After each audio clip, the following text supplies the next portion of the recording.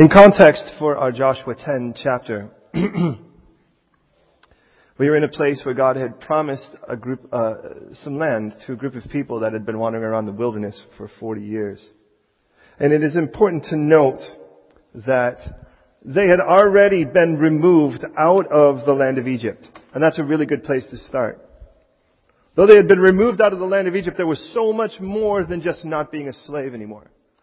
But that's a really, really difficult thing to wrap your head around when all you've known is slavery for 400 years. And now all of a sudden, the same people who their identity for 4 generations has just been to basically sit down and shut up and say, yes, sir, to live through basically untold, horrifying things to just basically stay alive, have now find themselves in a place where they were free. And as that generation dies in the wilderness and the next one prepares to step in, there's so much ground to gain.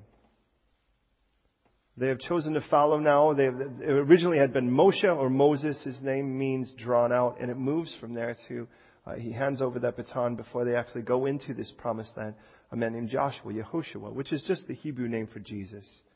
And it's important to note, as we sort of prepare for this, that though they were now free, as much as they would ever understand freedom, they were not in the place God had for them.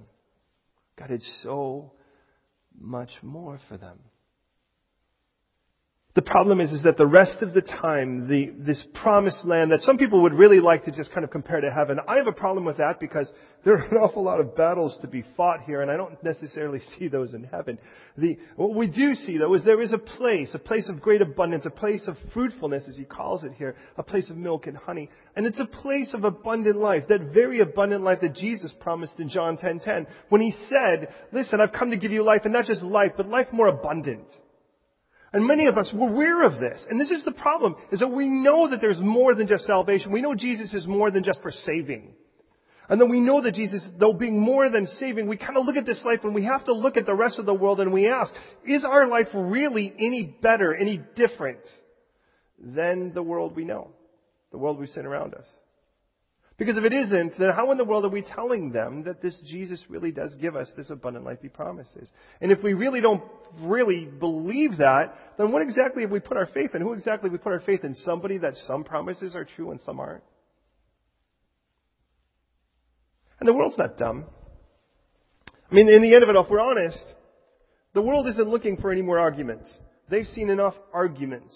What the world is looking for is evidence. And that's the thing they're not seeing. And the thing is, I think we're a little bit more challenged because we realize if we're going to show evidence, we really have to put up or shut up. And the problem is the church has chosen to shut up instead of actually do what they're called to do, and that's to be the light God had called them to be. So listen, as we step over this Jordan River that Joshua leads us over, Jordan, flowing from judgment, literally. And as he stops the flow at Adam, on a man, beside a town called Zeratan, which means their distress. And we see the flow of judgment stopping at a man beside their distress by the name of Joshua or Jesus. And we cross over, we land in a place called Gilgal, and now the battles are to be fought. In our first 9 chapters, we've seen battles be fought. We've seen a battle over our faith, and we saw it won. And it was a simple thing. We've used CSI, if you will, as sort of a help. It's a sort of a mnemonic on this, and it's a mnemonic help. And the idea is simple. The C would be to consecrate, and then the S would be to seek God, and the I then would be to initiate. And in this case with Jericho, we saw that. They consecrated at Gilgal, and then they sought the Lord and were told to march around the city 7 days, to shout on the 7th day after 7 times. And then the walls were to come down. And as crazy as that sounded, it was completely victorious. It was absolutely so. And God is going to ask us to do crazy, illogical, unscientific things, or whatever the case would be. Because if He didn't ask us to do those, then we wouldn't see the God of miracles as He really is. So we have this battle, and much like the world where the battle is over our faith, and that's what John tells us in 1 John 5, that the battle that we have overcome is this victory of our faith. And we see that even with Jericho. But then we saw, instead of going back to Gilgal, that place of consecration, we went straight at Ai, because it was a little place. It was so little, the name of it's only 2 letters long.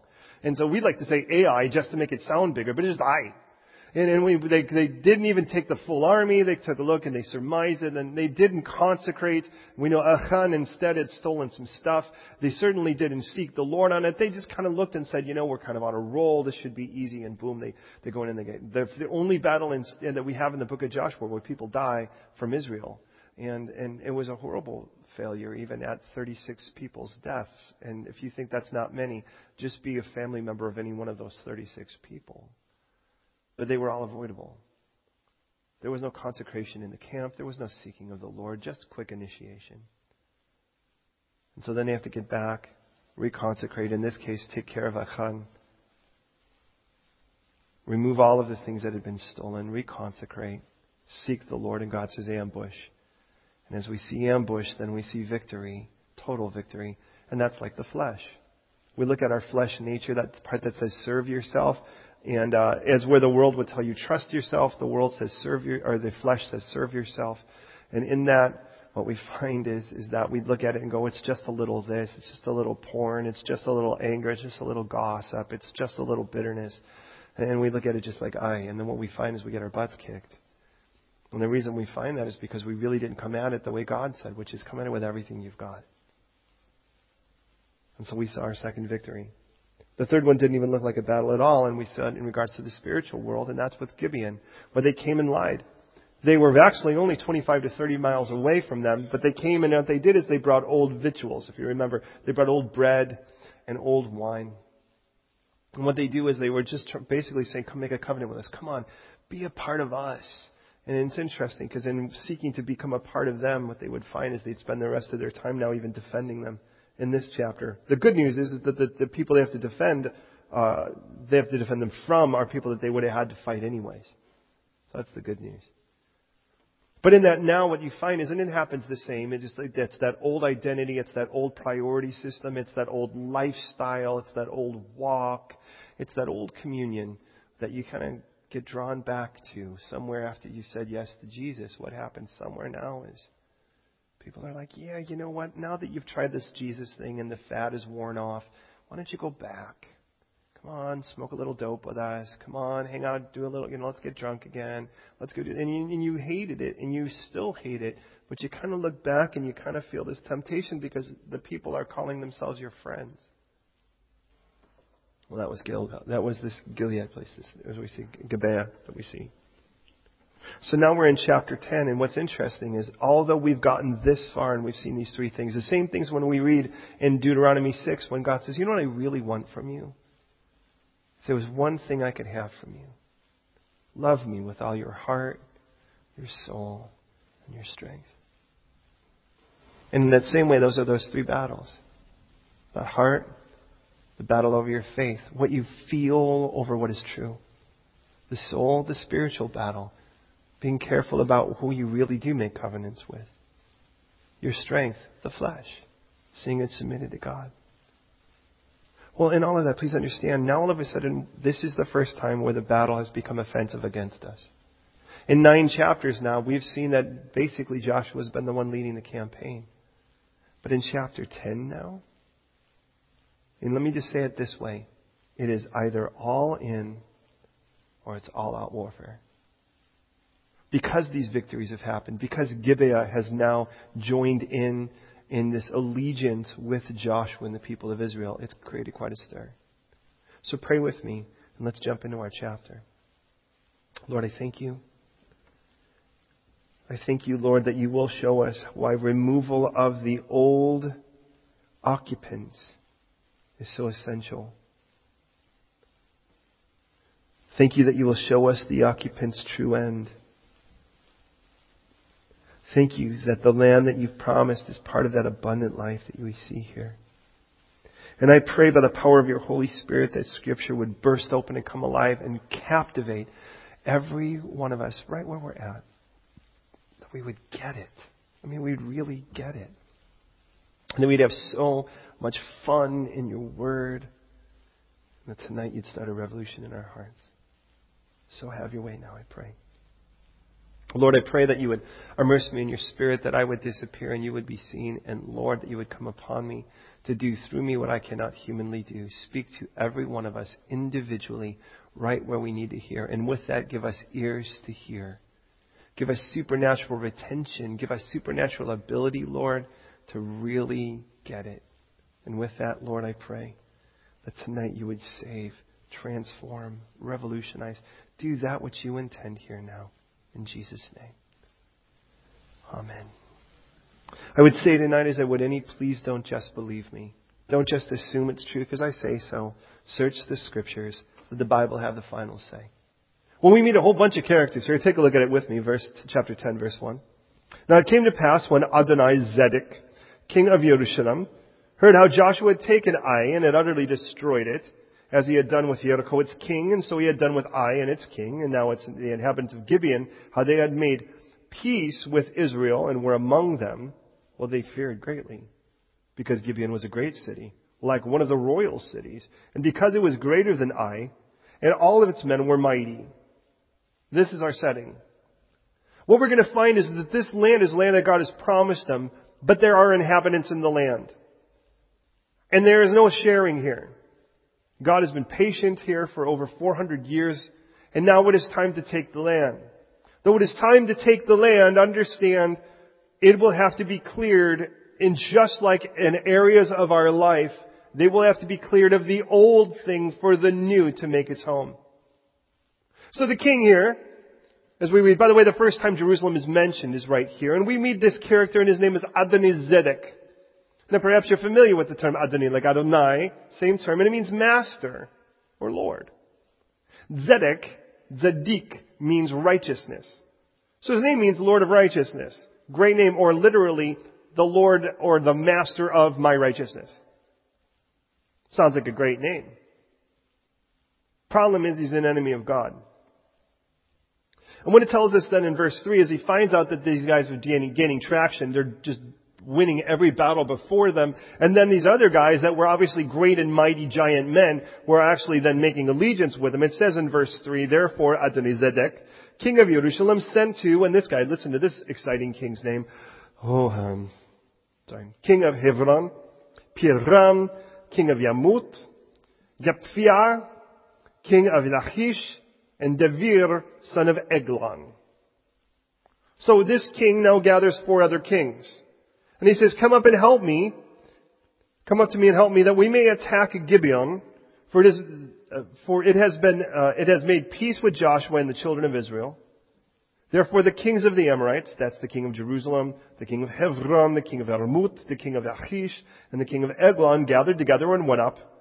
They and all their armies encamped before Gibeon to make war against it. And the men of Gibeon sent to Joshua at the camp of Gilgal, saying, please do not forsake your servants. Come up to us quickly. Save us and help us. For all the kings of the Amorites who dwell in the mountains have gathered together against us. And Joshua ascended from Gilgal, he and all the people of war with him, and all the mighty men of valor. Now, the king says, they've obviously, these mighty men have now joined with Israel, and that seems scary. They've obviously won everything before that anyways. I'm going to need some backup. I'm not going to be able to do this alone. So he gathers the other mountain kings around him, and he says, you guys, we need to get together. We need to join a coalition and fight Joshua. And actually, the way he's going to do it is actually more so. The problem was Gibeon. And so the idea is quite simple. He's going to make an example of Gibeon. If these 5 kings take on Gibeon and they destroy Gibeon, well then nobody else is going to join league then with Israel. It's kind of what the mafia does a lot of times. So understand in all of this, Gibeon, in the end of the last chapter, though they had deceived Joshua, the people still got in a covenant with him. They did not deserve Joshua's protection, but Joshua's going to go anyways. And I love this because Joshua really does represent Jesus in this. If I actually told God to defend me every time that I deserved it alone, I wouldn't have any defense at all. But by God's grace, though I don't defend it, my Joshua, Jesus, has come to protect me as well. But they had become servants, and because they had become servants, they were like, listen, because we serve you, we could really use your protection right now. So Joshua gathers all of his mighty men. That's over 500,000 people, and then he goes over to battle. Now, that sounds like, the whole thing basically, by the time we're done, basically what we're going to find is that obviously a battle takes place, and who wins? Someone wins and someone loses. in the middle of it, there are crazy, crazy miracles. But there's so much more to this story before we even get any farther. Now, God doesn't have to mention things. Now, you know that. I mean, the book's big enough as it is, and if God's going to mention things, there's a purpose to it. And He doesn't have to tell us the names of kings that we wouldn't expect to see in heaven anyways. I mean, it isn't like, okay, there's these kings. He could have just said that the king gathered 4 other kings from the area, and they went to battle. Why does He spend so much time telling us all of this information? Well, until I realize what their names are. So first we have this king, my Lord of righteousness, or my master of my righteousness. And then we read the second guy. Now his name is Hoham, and he's the king of Hebron. Hoham means whom God moves or impels. The term Hebron means fellowship. My favorite is Piram, because Piram literally means a wild ass. And like a donkey is the idea. Crazy wild animal is the idea. But the root word of it all means fruitful. And the idea of it is when something gets so fruitful, and if you've been in one of those places, some of you have come from places where there's a lot of farming going on. You know what happens when the wind blows and there's all of this that is to be harvested and everything's just blowing like crazy. And that's good news, by the way. And he's from this place, interestingly enough, that means rises up or at a great heights. We have the name Yafia, and Yafia means shining, like glory. Lachish means invincible. That's a good name for a city. You name it Invincible. It's better than naming your son Piram. And then we have Devir, and Devir means sanctuary. And he's the king of Eglon, and Eglon means calf-like or circle. Okay, what to do, right? Until I start looking at this and I realize what God is setting up here. Here I am seeking to walk with Jesus, and I'm following Jesus. He's leading me into the land, and He's saying, look, I want to give you that abundant life, but there's a problem with that abundant life. And that is there's actually things taking the place of the space I want to fill with that abundant life. Now, you're probably aware of this. Listen, the devil is no creator. He cannot be a creator. He's an imitator. God is the creator. The enemy is the counterfeiter. And I start to look at this and I recognize, even in the Corinthian letters, Paul says, should this surprise us? It says even Satan himself masquerades himself like an angel of light. Should it surprise us that his ministers would look like ministers of righteousness? Righteousness, the same word. And I get this. This is the space that was filled before Jesus took it. The reason is that there's the wrong king in Jerusalem. And I look at this and I realize these are the 5 areas God wants to route in my own life to replace with Him. The first is, well, what really is my righteousness? Now follow me in this for a moment, and then the rest of it will pick up quite nicely. But please hear me. We've got a guy, and his name means, in essence, the master of my righteousness. Now, here's the problem. And I don't know if you're aware of this, but follow me on this. There are only 2 religions in the world. There is the religion of your righteousness, and there is the religion of God's righteousness. In every other thing but Jesus, you do all the work. Ironic that anyone could call me or any one of us self-righteous. Because I'm the farthest thing from self-righteous. That would mean I myself made me righteous. But if I were to say, crawl up these steps, kneel on beans, pray this thing 75 times, give this much to charity, make your trip to some place in Arabia, or make sure that you fast for this period of time, or you make sure you adhere to these 5 things or these 6 things, or you submit to this. Doesn't that sound like your work and not God's? And the whole concept of it is, if you do all of this stuff, and you perform well enough, maybe the thing you're performing for will accept your offering enough and let you move forward. Isn't that kind of how it works? And whether that's, if you're nice enough to people, maybe you won't be reincarnated as a cockroach. Although Scripture makes really clear in Hebrews 9:27 that it's appointed unto man once to die and then the judgment. You only get one shot. This is it. Or whether it's you have to take this trip to Mecca and you have to pray this thing so many times and you have to make sure all of these things are happening. You're still doing all the performing. You are initiating it all. And that's what makes you right And the Christian church can totally adapt this too, but it's wrong. And you know what that is? That's the wrong master of rightness. All righteousness means is being right. How do I make myself right? I'm wrong. How do I make myself right? But in case you didn't know, you are an intentional creation of a God who only makes masterpieces.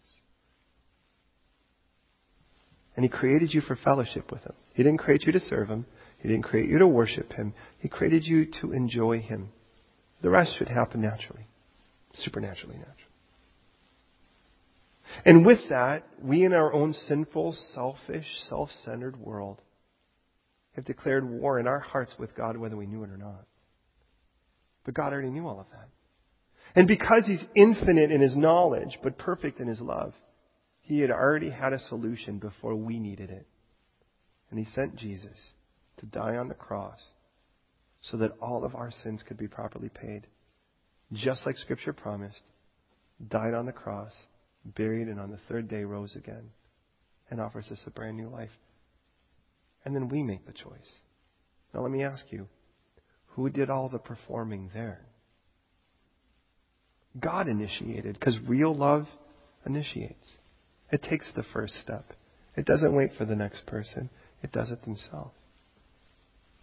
So understand, this is where it all starts. It all starts with who makes the move and what do you do with it? Do we go with an old righteousness? Or do we go with God's righteousness? But if I don't claim Jesus' righteousness, the rest of this land will never be available to me. Because there's already somebody there. So I move from that to the next one. Look at the next one again with me. Again, the next one is the idea of something being fruitful or something being wild and free. That's what's promised, by the way, when I claim Christ's righteousness. And He's from a place that means to rise up to great heights, a place of honor or dignity. And understand, I recognize that the moment I said yes to Jesus Christ, I was 19 years old. That was so many years ago. And I remember the burdens I carried before that point. I couldn't have listed them and labeled them for you. But I could tell you the moment I said yes to the gift of Jesus Christ, my life was transformed. I couldn't even speak. Now, this may be really hard for you to believe, but I was really quiet. I hated people. I didn't want anything. The only thing that I wanted to do with people is fight them. And I never talked. Man, have I changed. And I always had that look on my face that I could hear people sigh relief when they walked past. But the moment I said yes to Jesus and God ripped all of that filth and that weight off of me, I was free. And that was just the beginning of my abundant life. But I could still say, well, there are other freedoms. And we live in a world where even the church is being sold those freedoms. Well, you're free to get drunk, you're free to have sex, you're free to go and do all of these other crazy things. You're free to do those. I mean, Scripture says all things are lawful. But then read the rest where it says, but not everything edifies. And if that's what you want, then there's somebody already occupying that land in your heart that should be given to Jesus. Because if it's given to Jesus, you'll see what real freedom is. But if I don't see what real freedom is, I'll never see the third one. I have to be right with Jesus, God's righteousness, to claim His freedom. And to claim His freedom and to be lifted. Well, then I'd see the third one. And the third one is a glory that is invincible or victorious. And this is where the rubber starts hitting the road, doesn't it? You see, it isn't just that we feel defeated or invictorious, if you will, in Christ. The problem is our heart is so divided. We have other victories we'd rather win first. Victories that really don't belong in the kingdom of God. So we're busy trying to prove our point and make sure that we're right and being told our own vengeance and claim our own justice. But we want mercy and grace from God, but we won't give it to others because we really want justice there. But you'll never know the victory of Christ if you don't claim His righteousness first and take His freedom second. And where does it end? Interesting, it ends in the sanctuary. Did you notice that that was the last of them? What's interesting is in that first place where God impels It was fellowship. That's the one in between. That's the connecting point between my right righteousness and all of these other things. And I love the fact that Chochem, God will move us to proper fellowship. Here's the problem. There's an old fellowship too. Follow me on this, and we're almost done with this point so we can move forward. Please hear me though. All fellowship means is you have something in common. Hugo and Deborah have much in common. They're married. They have rings in common. They have a house in common. They have a lot of memories in common. Now it's interesting because Hugo's French, although that's debatable. But Deborah's definitely Italian. They'll have more in common probably in another 5 years where they'll probably claim Hugo is absolutely Italian by that point. They do have that in common. But let me tell you what they also have in common. They have sin in common. They're human, so they have human things in common. You know what that means? That if a sickness enters the house, they both might get it. The flu, whatever. Have you ever had one of those times yet? Where you and your wife were both really, really, really sick together? It's the weirdest bonding moment, you know? You each get your own bucket. Anyways. They also have, most importantly, they have Jesus in common. And because they have Jesus in common, all of the other things can be overridden. Every human being is a sinner. In this room, if we had all said yes to Jesus, though we all have Jesus in common, we still all have sin in common too. We also probably have some other things in common as well. We all have a tendency to coagulate with people who have a similar nature or interest.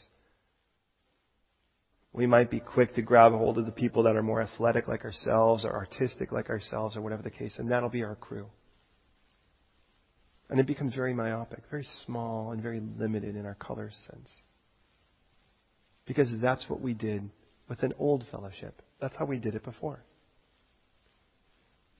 And it is really hard as Christians to develop how it is that we could actually make sure that Jesus is the most fundamental thing and prominent thing we have in common. So you watch people and they're like three great Christian guys, but you put them together and all you get is trouble. And you wonder how that happened. I don't know. They're like individually, they're great Christian guys. Then you stick them together and they're in fistfights with each other and all kinds of crazy things break out. Could it be because they never really learned how to have Christ's fellowship? So they fellowshipped in the areas that were more natural, like sin. You watch the girl and she's with the guy and he's Christian and she's Christian and so they say, but they keep winding up in very, very compromising places and they don't know how it happened. It happened because they never really decided consciously and concertedly that they were going to fellowship and make Jesus the one thing that puts them together. And what I love about our church is actually that. We're very diverse in regards to our nations, diverse in our ages, diverse in our looks. Because really the one thing that we have in common is the most important thing, and that's Jesus. So follow me. This is how it works.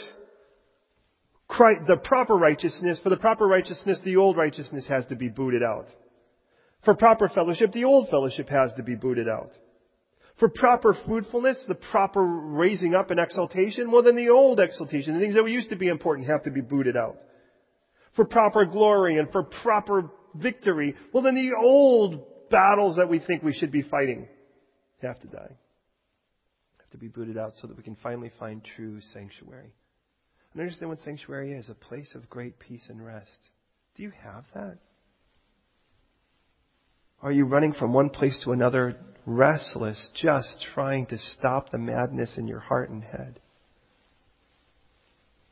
Well, you know what happens is we have old sanctuaries. The bottle, the needle, they're old sanctuaries. For me, fighting was an old sanctuary.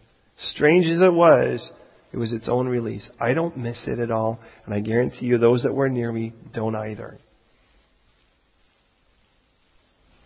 But you watch somebody, it gets a little rough and you hit the bottle. It gets a little rough and you hit the strip clubs. It gets a little rough and you know what it is. And even for some it's just, I'm just going to watch all 38 Star Wars movies in a row until my eyes bleed and I can quote them by verse. And I'm not telling you that Star Wars in and of itself is sinful, but I'm telling you if you waste that much time, you can't possibly look back and go, boy, am I glad we did that. 3-day straight Xbox fest, whatever the case. And again, I'm not here to condemn. I'm not judging. But when you realize, man, someday we're going to stand before God, and I guarantee you will not say to Him, God, could you come back another day? I'm almost at level 23. So these kings have gathered together, and God has actually done them a favor. If you are not all in, you will find all-out warfare. Because they're gathered together to fight, whether you like it or not. And they're going to fight Gibeon. And if they actually gather and win over Gibeon, well, you know what's going to happen? You're next. Well, they'll go after your covenanted relationships. And once the relationships go down, you're next. So verse 6. The men of Gibeon sent to Joshua at the camp of Gilgal. Again, that's the place of consecration. And they said, don't forsake your servants. Come to us quickly, save us and help us. For all of the kings of the Amorites who dwell in the mountains have gathered together against us. So Joshua ascended from Gilgal, he and all the people of war who were with him, he and his mighty men of war. Now, let's understand, he's got to go 25, 30 miles, and he's got to rise up 4,000 feet in elevation. This is quite a hike. And it tells us that they do this all night in verse 9. And then they're going to fight for much longer than a day. Well, it's the longest day in history. But verse 8 is the one verse that the rest of the chapter hinges on. Remember the CSI, we consecrate, then we seek the Lord. Well, God has now sought them out. And the Lord said to Joshua, don't fear them. For I have delivered them into your hand. Not a man of them shall stand before you. Exactly how much victory has God promised Joshua here? How much? All. Total, absolute victory. Have you noticed that? Not just partial victory. It isn't like, well, you're going to win this thing. It's going to be rough. You're going to kind of come out with some bumps and scrapes. He's like, you are going to be absolutely victorious. Verse 9 says, Joshua, therefore. And let me ask you this, beloved, as we move forward. When you hear God's word, do you grab a hold of it for the truth that it is? Or do you think somehow when God makes promises that they're more for other people than you? Do you think somewhere, well, surely the pastor is going to cash in on those? He's probably the Lord's favorite. But you, on the other hand, you're still struggling with something. And if clearly I never do because I'm a pastor, is that how that works? Well, clearly you don't know pastors very well. And in all of that, is that where we're at? We're kind of like, well, I know that God promised abundant life, but there's probably like a very small group of people that really get abundant life, and then the rest of us kind of get life, It's not really death, it's not just existence. We get a little bit more than the average person. And so what are we kind of like, how in the world does that work? It's sort of like, you know what, okay, you get to go on the kiddie rides, but you don't get any of the thrill ones. Beloved, there is nothing that the Lord has promised me that He hasn't promised you in regards to His victories. There's nothing about life that God has promised me that He hasn't promised you other than the way we work out the very things that He's called us individually to be. Why should you be any less victorious? Why should you be any less Spirit-filled? Why should you be I hear people tell me those kind of crazy things. Well, you're the pastor, so you get an extra measure of the Spirit. Funny, it tells us in Scripture, God doesn't give His Spirit by measure. Do you know what that means? It means I can't have more than you. Except maybe the fact that I look at someone like Naomi and I'm like twice her size, so maybe I can get, I don't know, but you get it. The issue is not how much of me or how much of the Holy Spirit I have, because He's a He. The issue is how much of me does He have? And if it's like, I want to be totally filled with God's Spirit, well then I want to be totally empty of my own thing, because there won't be room for both. That's the point here. And when God says, Joshua, you've got this thing nailed and it's total victory. You really want right fellowship? Then let's get you right fellowship. You really want total freedom? Then let's get you real freedom. You really want to celebrate and be fruitful? Then let's be fruitful together. You really want that? Then let's get real fruitfulness. You want to be invincible? I'll make you invincible, but for my battles, Joshua. And in the end of it all, you really want right sanctuary? Oh, I'm going to give it to you. And I'm not just going to give you a little bit. I'm going to give it to you all. Not a single bit of this will stand if you are willing to clean it out for me to fill it. And what we're going to find is God will even do the work if we're willing to march. So what happens? As a result of that, verse 9 again, Joshua therefore came upon them suddenly. They marched all night from Gilgal. So it was a 25, 30-mile march. It was 4,000 feet up from where they were.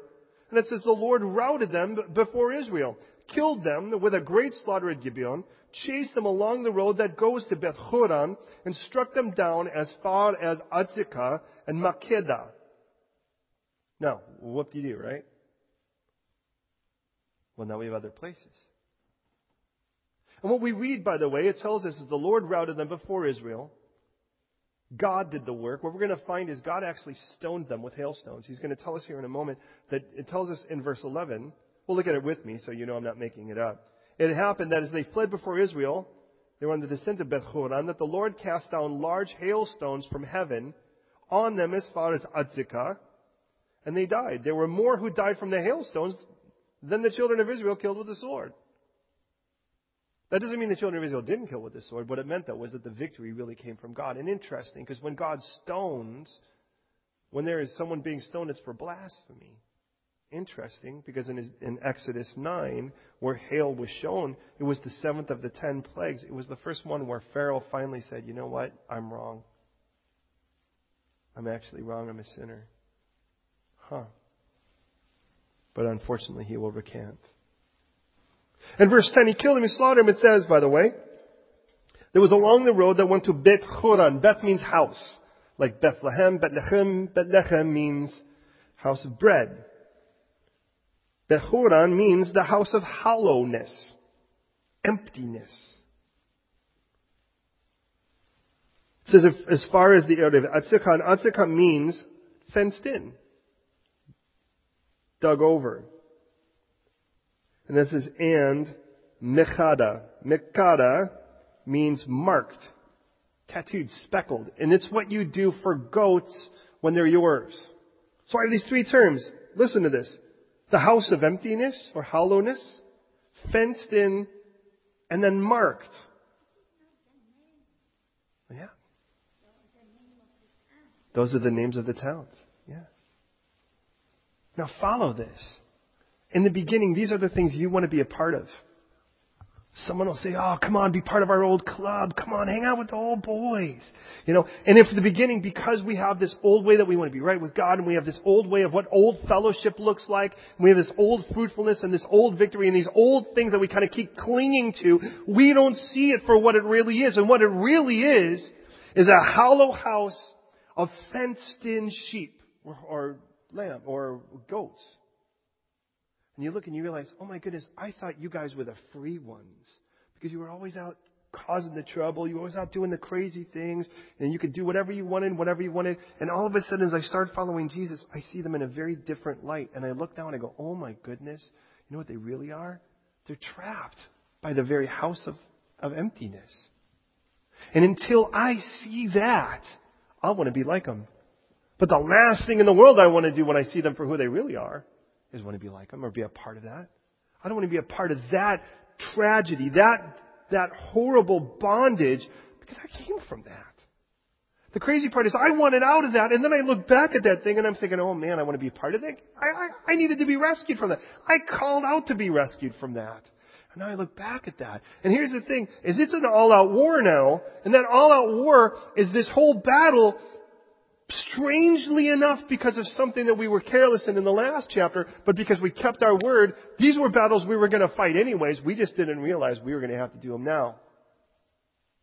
And for some of you, you're kind of like, you're a new Christian. And as a new Christian, you're kind of dealing with, you're kind of figuring it out. You're going, well, what's my next step? Well, let me tell you what your next step is. It's the next step every one of us take. And that's that God's going to keep digging in and removing the old gunk and muck and nastiness and filling it with life. I mean, real, abundant life. And you will want to be in fellowship, and you will find joy in your prayers, and you'll find victory, and this word will burst open for you. And you'll find scripture coming out of your mouth, and you'll go, wow, what was that? Some of you are already experiencing it. Do you remember the first time you opened your mouth and scripture came out, and you thought that was the coolest thing that ever happened? Of all the fights I'd been in or any of the other things, I remember the first time I really wanted to help somebody that was in trouble. And I opened my mouth and scripture came out, and I had never been more confident that what was being said was exactly what they needed to hear. I thought, oh, that was cool.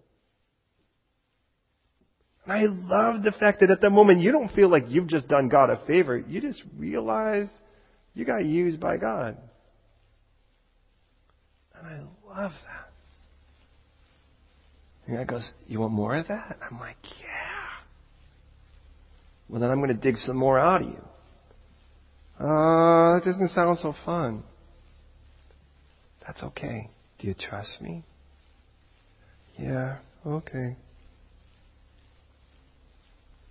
And then I look back at the very thing that I thought was so cool, so awesome, and it was a hollow house. Fenced in animals. And here I am, the free one. You know, when the enemy came at Eve, do you remember what he said? As God said, he never calls him Lord, by the way, that's important to note. Has God said that you shall not eat of every tree in this garden? Don't you realize, Christians, beloved, that's what you're going to hear. Oh, isn't God the party pooper? Isn't He the one that takes away all your rights? Isn't He the one that tells you can't do anything you want to do?